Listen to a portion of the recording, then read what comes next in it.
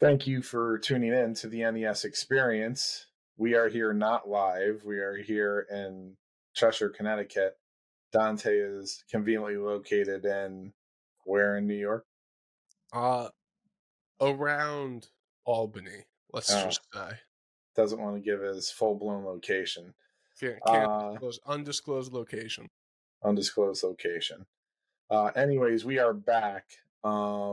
I'd like to open up with a mildly entertaining story. It's work-related. Dante, are you down with hearing my story? I'm down with hearing the story. I just don't think you could say it's mildly entertaining. You can't set expectations. Well, we'll find out. So I go to Lexi a couple days ago and I said, Lexi, do you think I'm doing a good job as a parent? And she said, yeah, you're doing an okay job. The only problem is you don't keep your promises. So I was like, all right, well, what do I not keep promises about? And it was some nonsense about going to the dollar store, I believe, because they want to go to the dollar store every day because they think it's the coolest place ever. And really, it's just a dumpster fire. Anyways, so I was like, all right, well, I don't want you walking around thinking that. So I'm like, what can I do to make it up to you, to have you never say that I don't keep promises again? She's like, paint your fingernails. I'm like, all right, so can we go with like a clear coat? Because this is not the first time this happened. And then she's like, you can pick between 4 different colors, including hot pink, lime green, bright red, and I don't know, I'm colorblind on the 4th one. So, Carolina blue. I hate Carolina blue. Oh, Carolina blue's a great color. Right. So I opted to go with hot pink. And then once she puts that on, she's like, okay, you have to have sparkle. So I had to add silver sparkle. And then she's like, we really got to lock it in. So we have to put this stuff on top to make it so it doesn't go away. I'm like, great.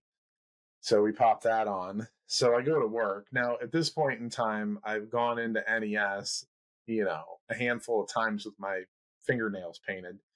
So you would think that people would just be like, Lexi and Mila, but not the case. So I got the standard, why do you have pink nails with silver glitter on them? I don't know, bored. So we go through this whole thing. So I have a tour yesterday, and it was a high school football player. And I mean, at this point in time, I just kind of do my thing, like, and move on. Anyway, so I went through the whole tour process, and we got an update. He was a referral from one of my college baseball players.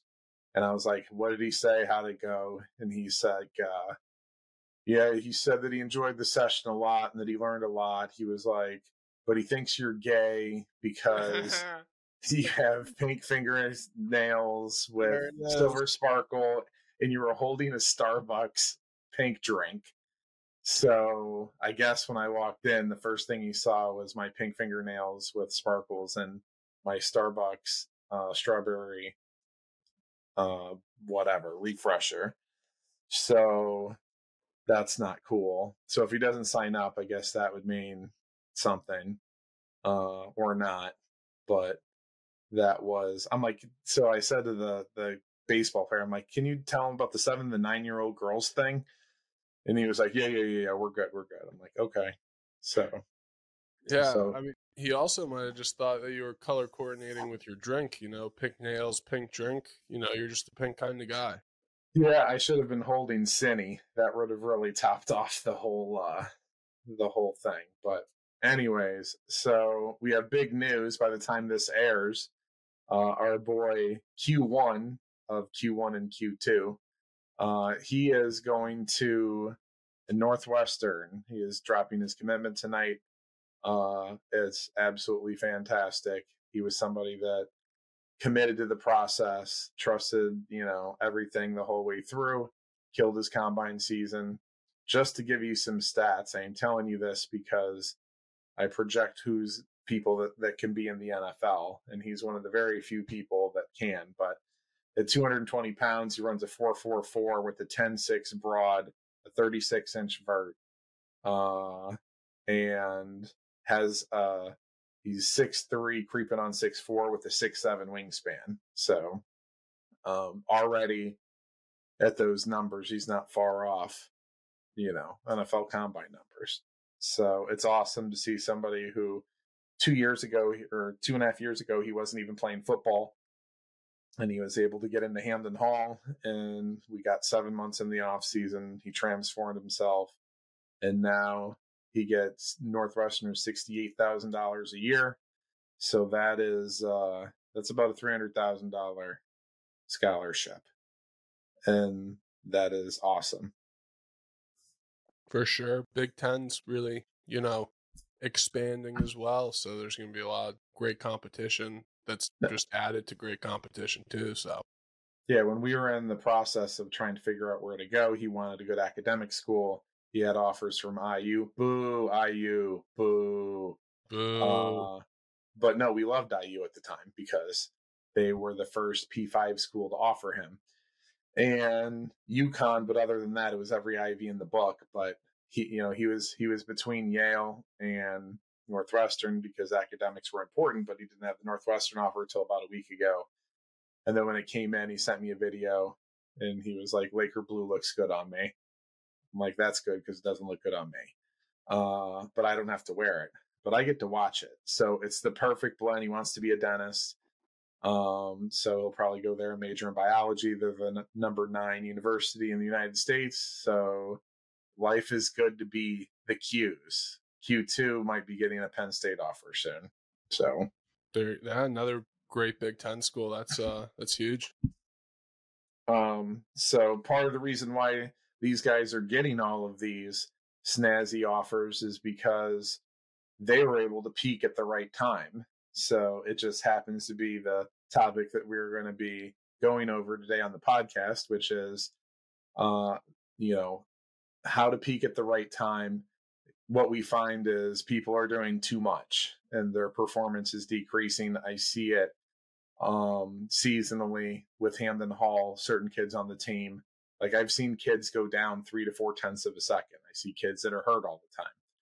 And to actually get slower year by year, that's a pretty hard thing to do unless you're pounding racks of Oreos and completely abusing yourself. And the craziest thing about it is these kids are like super motivated. They do too much. So what I want to break down is, within the 30 days, you have a 30-day training cycle. It's called a mesocycle. If you're looking at periodization, which I'm going to talk about, I want to go into the days or the weeks, the microcycles, the weekly microcycles, and kind of break down the fact of we need to start to monitor load and intensity and backing people off. So we actually peak at the right time and run the 4.38s and the 4.44s, or if it's baseball, throwing, your PRs in front of the scouts and during the time when you're supposed to, as opposed to being a velo hero in December. And then when you're out there in July, August, you're shit in the bed because you're overtrained and your body's shutting down because you're not doing it the right way. But when we were going over the topic or trying to think of a topic, what I ended up doing was I screen recorded a conversation between me and Dickie of Who's Pitching. And we go over, typically for the day, he does the remote training at Hops. Shout out to Hops. We go over the remote training in the program in the morning. And right now for our baseball program, if you're looking at baseball, yes, we have high school, college, and pro, but everybody kind of starts at around the same time and leaves at the same time. So, pro baseball, they have to be ramped up first, and then college baseball right after that, and then high school is the farthest back. But when I'm writing the program, generally everybody that's not doing, they can control the things that are going on externally from a physical activity perspective. They're all that we were in middle of the second week of the training cycle. That is usually when we see that we are our strongest and most powerful. It's when we do the measured throws. So, I was switched up the program because part of my whole block of training is college baseball in season with Southern Connecticut State University, Fairfield University. I have local kids that are training in-house. they do the challenges. What's your take on the challenges? You know what I'm talking about, the team building bullshit, where you put a log over your face and hold it up with your legs dangling over the water of a pond for like 15 minutes. I was describing a Yukon one, but what do you think about those? Yeah, I definitely have some gripes with my strength and conditioning, college coach. One thing I will say is we never did any stupid challenges like that, so the whole concept's kind of foreign to me. Closest thing I know is like we had mental toughness days for football practice where we just like run and hit sleds and do like, those like 3-man thing where you like one person jumps and the other person jumps over him and then another guy log rolls. Yeah, log rolls. Yeah. But to me they're kind of pointless. So the most we did is we would play handball before we lifted to do like a little like warm up or whatever, and that was like fun. So fun, but using a full-blown activity to warm up is a good way to get injured. So they do these challenges. I mean, look, I get it. Like I just watched a video on one. It was like Duke or something. And the problem is part of me likes it because I like the competitiveness of it. But it's like, it's all about how you build it and what you do. And the problem that I have is some of this stuff is just dangerous. So just don't do that. Or pick your spots. And some of the stuff that people 1 rep max and you shouldn't. I mean, the ones where like, you're golfing and there's like creative stuff that you could do. Like I saw one where 2 guys, it was how long does it take you to put 225 on a bar with 2 clips and run and touch the finish line? Like be more creative and don't make it always a challenge of, can I blow my discs out? With that being said, my high school and pro guys, because they weren't going through this process, they felt the way that they generally should feel within the week. But the college guys were basically blasted and overtrained because doing things like that put a lot of stress on the body, which then make you overtrained. And then if you don't get out of it, you start to plateau, peak, get hurt, and that delays your peaking and the amount of results that you can get with your training. So I had to change the programming for them, and then we kind of veer off pattern to try and get everybody back on pattern. So when we were talking about it, when I sent it to you, I was like, and then just more instances that day, that week, and it just piled up, and I was like, I want to talk about this because it's annoying and people just need to relax and stop trying to be heroes it's just people overdo it. Everybody wants to lift heavy every day. Everybody wants to throw hard every day. Everybody wants to hit hard. I mean, stop. Can we just chill out? It's the off season. We're supposed to be excited. We want a ring. Hamden Hall won a ring, by the way. Did I tell you that? Did we go over that? You did tell me that. Sometimes it gets difficult because I don't know. We've gone over Hamden Hall winning a lot of rings on this podcast.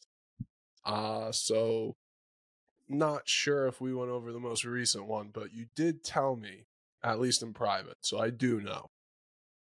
Okay. So basically it happens a lot in college strength and conditioning where people are just, they're being overworked. And then something like a download, I'm sure you had downloads in college, are becoming more common, but they don't do a real good job with them. They'll replace it with like super unsafe, high levels of conditioning or something else. And there's not a lot of restorative and recovery stuff that's doing to speed up the process, or they're ignored. They're just kind of not doing a good job. And it's really not that hard. So that specific day we were measuring rotational powers, one of our main for our pitchers. We have a couple different rotational power exercises that we use a radar gun to measure. Instead of doing that, we switched to lower hip body rotation, something that's less neural, less taxing on the body. And just making a simple adjustment like that within a weight room is an easy way to not overdo it. So if I had them throw the numbers weren't going to be good anyways because the signs and symptoms of them being overtrained kind of were all set in. So as opposed to having the tough guy approach, why don't we just, I don't know, they're all motivated. Why don't we just back off? If you're tired, back off. So when training athletes in the weight room, you must change your programming with them based off of what you're measuring, how they feel, or what you see. So that's something that I've always said.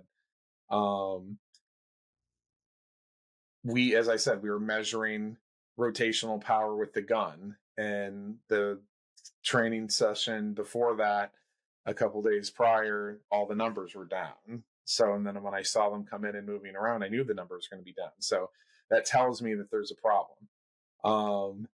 Part of the whole thing in the past week, oh, my legs are shot. The workouts that they are doing, they were more sore than they normally are for a longer period of time.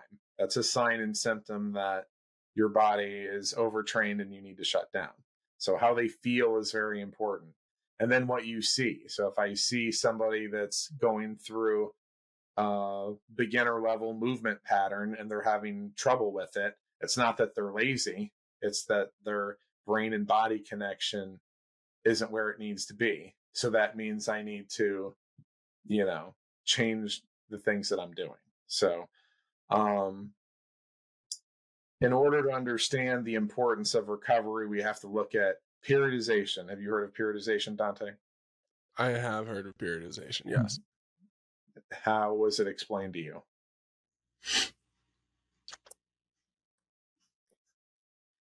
Sometimes... All right, no, let's change this. Dante, do you know what periodization is?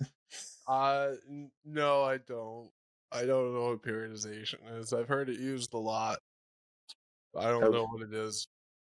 Okay. Well, basically what we're doing, the most basic fundamentals, is we're manipulating volume and intensity. So the amount of exercises that you're doing, the total amount of load, and how hard you're doing them. So that would be a 1 rep max is maximal strength and 100% intensity, whereas the off season we're working at 80% high volume, trying to get a pump and get huge. So we are changing, there's benefits to hitting all these various rep ranges and doing all these various things. What we are doing is changing those loads and recovering from those loads to be able to do a higher intensity with a higher weight or a higher total volume to elicit a response or a change, rest and repeat. And that's how we get people bigger, faster, and stronger. With all of those things, though, there are things built in the download where we back off on the 4th week. But what I'm going to talk about is we end up in NES. What I found is we're really only doing max effort, taxing things 10 days out of 30 days. So 1/3 of the time we're really getting after it. The other two-thirds of the total volume is spent recovering or addressing something else. And that is not somebody who does bench, squat, deadlift, clean 3 days a week, heavy, multiple times a week. We address, something like a hex deadlift. We're literally doing it every 10 to 12 days. And we are getting numbers that are always, because getting stronger is kind of important to do all these things. We're doing very little of these main lifts. Now we're doing other things around that are helping that number get better. But as far as the double base lifts, double leg, double arm base lifts that everybody does, it's just too much. So if you look at something like Hamden Hall in their off season, we know that on April 21st, we have to be able to, run super fast, jump super high, super far, and athletically compete at a high level. The first thing that we do is how many weeks we got. We got 20 weeks. We're on week 3 right now. So we take the 20 weeks and then we break it down into blocks. So the first thing when somebody does is you have to acclimate. So you have to get exposed to a new type of training. When you perform and go through a calendar year and a whole football season, you're going from super active to absolutely nothing. One of the best ways to get hurt right off the gate is to reacclimate or re-enter training and go too hard, lift too hard as weight. If you ever want to know if a performance facility is garbage, all you need to do is, if you watch their training videos in their Instagram story, if they're squatting 400 or 500 pounds in 1 rep maxing, the first 3 days back from the season, or anytime in the first, whatever, how many month block, they're doing it wrong. They're just increasing the risk of injury, shock to the body. And the heavy lifting comes before you're going to compete. It doesn't, or right before you compete, not right when you start your training program. To me, it's common sense. It's ass backwards to do a whole bunch of heavy lifting right now. It's counterproductive, but people don't understand. So they're going to go through, and we're going to acclimate for a month and prepare to get bigger. So then we're going to enter another block of training. These blocks are 4-week blocks where we back off every 4th week. And then we're going to go through a block of getting bigger for 6 to 8 weeks. Then we're going to go through a block of getting stronger and improving force output, and then power. And then we taper them off, and then they compete and perform at a high level. You're not going to perform at a high level if you don't know how, or you're not going to someone or following this planned, structured periodization to allow you to be good at the right time. This has been done since the 40s. It was originated for the Olympics, where they would write programs out 4 years.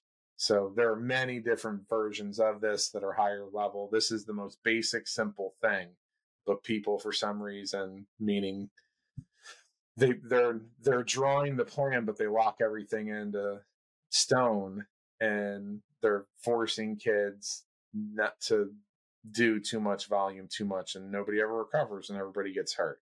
And I have a feeling your experiences are similar. Agree or disagree? Yeah, I would agree. I know we would test. It wasn't the first week back from like break or anything, but usually the second week back, we'd test our max to see who'd been working out during break, which I always thought was pretty not chill. Just because, we would max then, and then we would max like 8 weeks later to see the amount of strength we built in like 7 weeks. So, and then I've talked about it before, just like not doing audibles or having things set in stone. My athletic trainer wanted me to get a shot of cortisone so I could back squat in the off season, which, to me is talked about before, probably too often, but it's just so ridiculous because you could just make a few audibles. You could save yourself a shot of cortisone and then, be able to rock and roll in the season. And God forbid something goes wrong, you use those cortisone shots then when it actually matters. You were a quarterback. You were not a professional power lifter. So I feel like a cortisone shot would be better for, a guy in the Olympics trying to squat a house, but not necessarily for you. So basically, for me, looking at, and sudden change, one of my favorite football phrases from practice when coaches would just throw something random at you. Sudden change. We lost Ned's audio. It is now the night before Christmas, actually, always working. And we are going to pick up our podcast from where we left off. Ned is going to just get right into it. So, we're back. New shirt. So after 20 years, there are some things that I've changed. And the first is that the download week might need to start sooner. It is all dependent on the athlete, what their mood state is, and how they feel. If they feel shot, so college strength and conditioning, they do work in downloads, and I used to do this, we'll say 15 years ago, but it was do whatever we can to get through the 3-week training block and without getting hurt, and then make it to the download week and recover. And in my own programming, what I saw was there was a whole bunch of injuries going on the third week of a training cycle towards the end of the third week.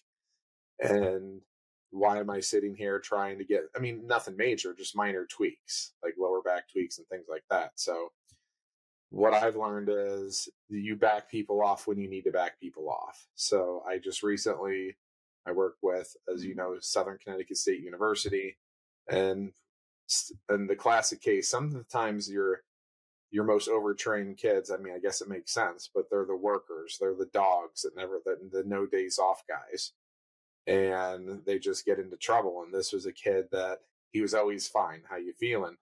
It's as we go through this interaction and relationship with coach and athlete, you got to ask a bunch of questions, which I'm going to get into later, but you have to get to know the person. And we talk more and more, and I'm like, I don't want to say this guy's kind of a brick, but like some athletes don't have an awareness of, they just feel that they always have to put their head down and go at 100%. And with him, he just kept doing that. And we had to have the sit down meeting. And I was like, we have to back off. He's like, oh, it's not a download. I'm like, you're overtrained. I'm like, you don't know it. I've seen it. A coach, a performance coach, has to be able to identify when the athlete, not all athletes have that feel to know when they're shot. So a good strength coach has to be able to know what's changing. But yeah, you have to back off. Sometimes there's times where you have to do a 2-week download. I've had that before. This kid right now is on a 2-week download. And he was like, and just today, he was like, he's ending the second week of the download. Ned, I feel great. We're back. So, and because we're able to identify it really soon, all it takes is an extra week, and he's going to be back on the flow to peak in week 2. And that's him allowing to peak every month. We're not going to have to worry about it in season, but you got to nip it in the butt.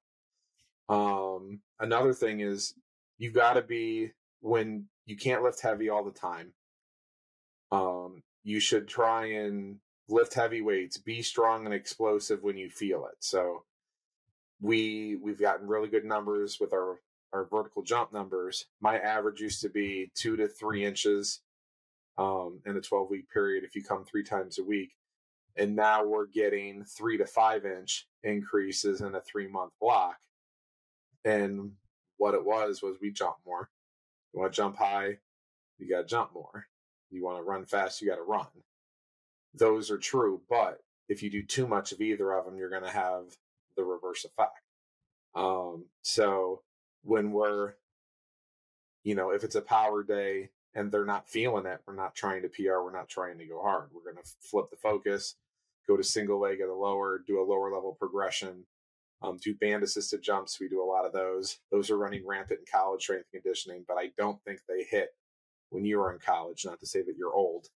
But did you ever do band assisted jumps in college?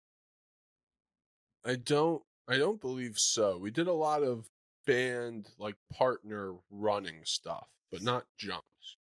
Okay. So it's something that I never used to do.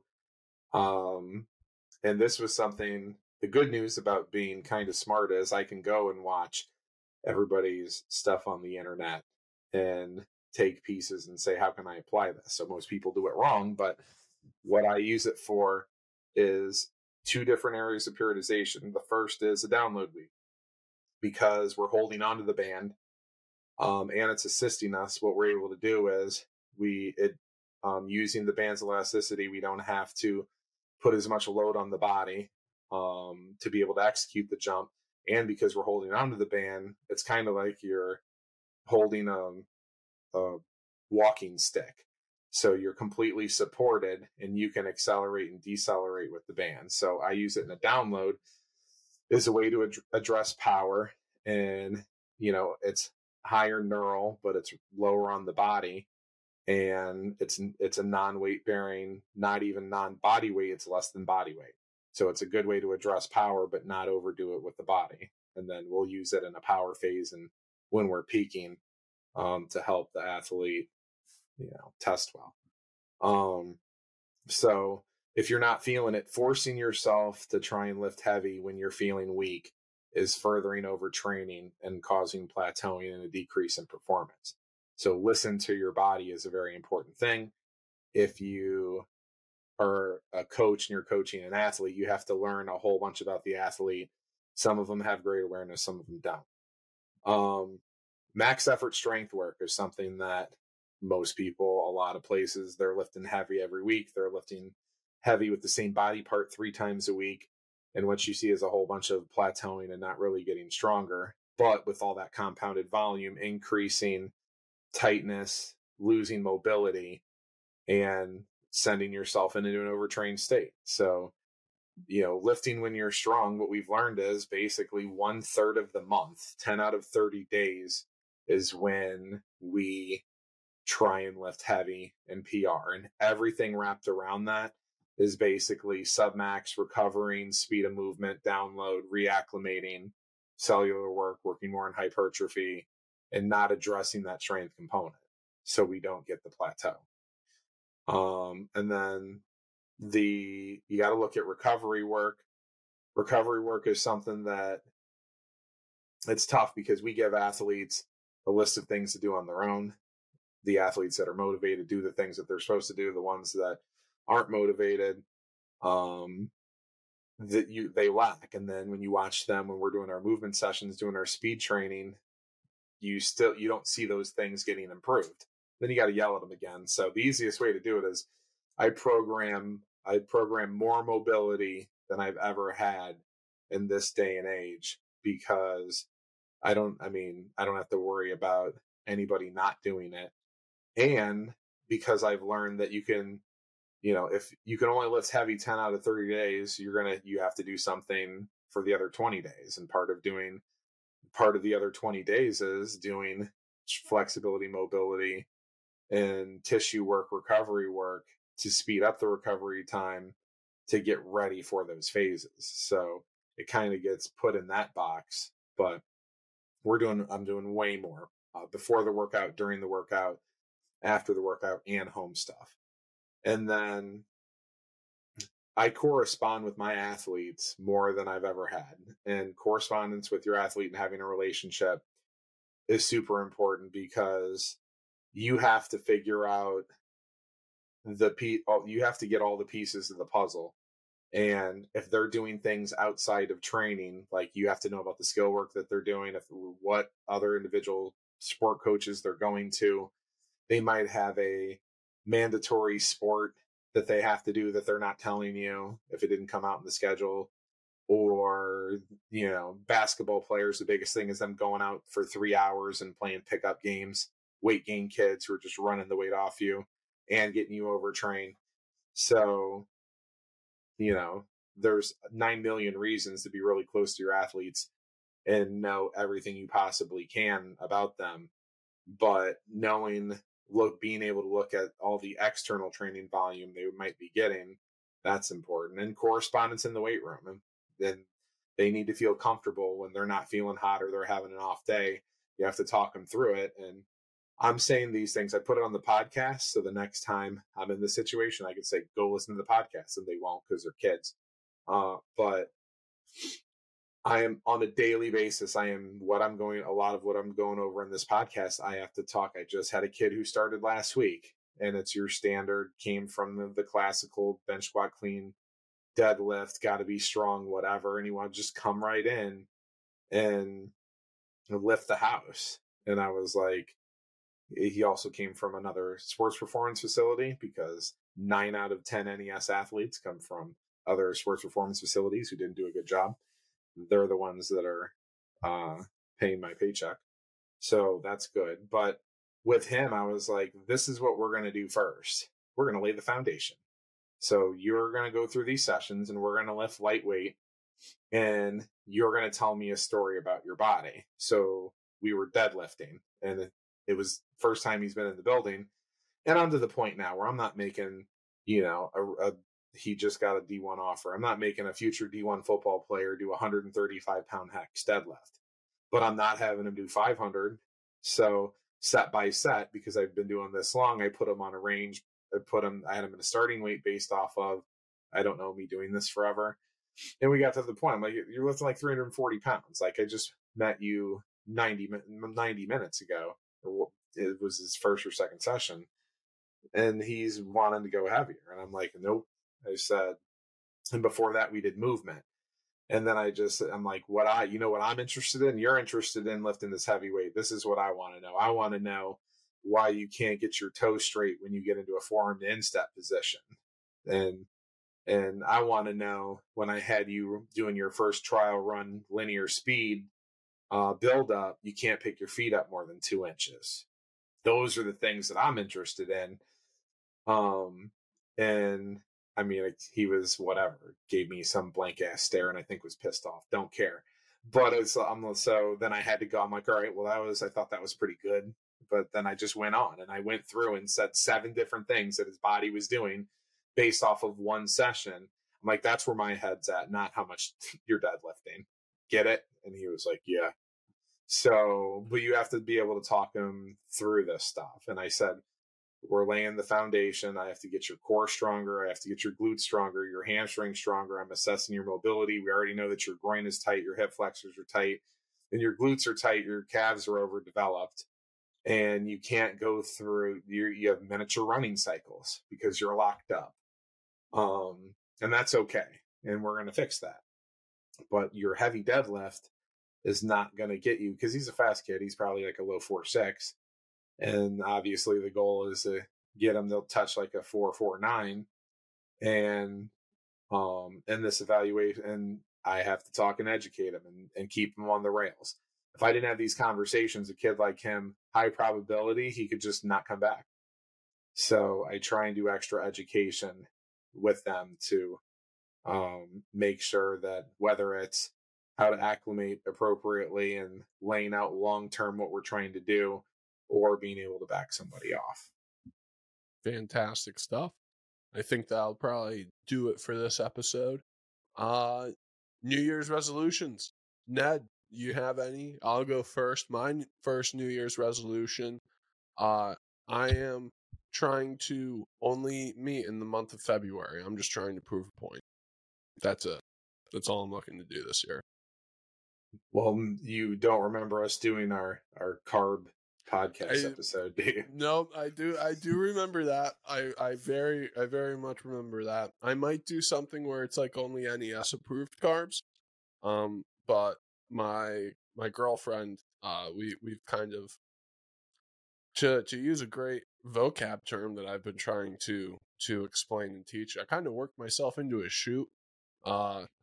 And now I think I have to eat meat for a month, and it's National like month of carnivores in January, so I'm gonna do it in February because it's the shortest month. And yeah, I worked myself into a shoot. It is what it is. Here's the good news. You're gonna lose 15 pounds of fake weight. Yeah, but it's fake though. Yeah. Not all of it, but no, only like the first 5 pounds. That's all water. So the first 5 are fake, but yeah, you'll lose a little bit. I mean, let's just treat it as a nutritional reset. Yeah. With an asterisk like Barry Bonds. And yeah, well, little asterisks. I think because it's eating, so I think drinking celery juice is okay. That was a big bang. But yeah, do you have any New Year's resolutions you want to share with our little podcast here? It's going to be all positivity 2024. I don't even know if I'm going to yell at anybody. That's a lie. I mean, well, you wanted to know, I say it. I mean, the tough thing is I drive into work every day trying to tell myself that I'm not going to scream at kids. And I'm like, today's the day. I'm like, I'm too mean. I'm coming in there all positive. And I come in there clapping. It's going to be a great day. And then within 7 seconds, some slap dick doesn't know the warm up that they've done for fucking 5 years. And then I fucking rip them a new asshole. And then it's over. So I am going to make a more conscious effort to be more positive. Positive Ned 2024. I'll let you know how the first week goes after it happens on the next podcast. With the story, we're going to open with the story about how positive I was going to be, and then we're gonna, because I already know it's going to happen. So I'll tell the story of what kid managed to derail me January 2nd, and I'm going to tell the whole story, and then I'm going to ask you if it's justified or if I just have a problem. Gotcha. Do we think it's going to be an athlete, or It's going to be only athletes. Only athletes. Yep. It's going to be an athlete. Gotcha. Yeah, I'll be looking forward to it. It'll be maybe you get a couple weeks in. Maybe it's not. Yeah, it'll be the first episode, probably more likely than not. I mean, it's going to be day 2, but yeah. But hey, it's the thought that counts. It's the NES experience.